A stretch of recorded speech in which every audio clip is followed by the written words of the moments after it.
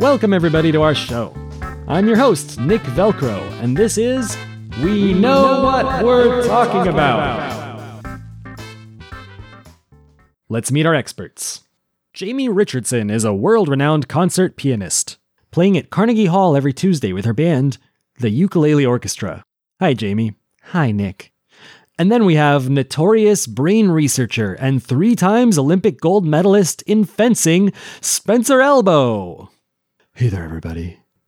And last but not least, expert linguist and tightrope walker, and a newcomer to the show, Charles Bedmont. Hi there, Charles. Welcome to the show.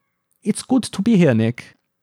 Now then, our first question comes from Zach of Minneapolis Falls, Minnesota. What's your question, Zach? Yeah, hi. So I'm a barber. I've been a barber all my life, and... Get to the point, Zach. Okay. I was just wondering, is it really necessary for me to make small talk with my customers while I cut their hair? Well done, Zach.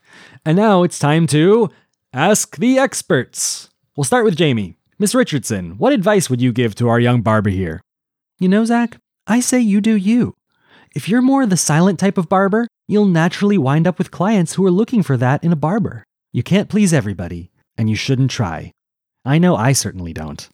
Good advice from a good musician. How about you, Spencer? Well, Zachariah, it's actually just Zach. I know, it's a term of endearment. You should know, the key to success in any endeavor is focus. If you want to understand what makes your customers tick, you should try to collect as much information about them as you can. Here's what I want you to do. When you talk to your customers, you'll record the conversations and then analyze them afterwards. You're going to know your customers better than they know themselves. That's how I've succeeded in fencing, it's how I've succeeded in brain surgery, and it's how I've succeeded in life. Thank you, Spencer, for that well-thought-out, creepy answer. And last but not least, let's hear from our linguist, Charles. You know, I was having a dream the other night about hair. In that dream, my mother was cutting my hair, but instead of scissors, she was using her teeth. This is my interpretation. Cutting hair is a delicate balance between the professional and the personal. You must walk this tightrope, if you will. I think that if you take off your clothes while you work, you will be more comfortable and so will your clients. That's terrible advice, Charles, but thanks anyway.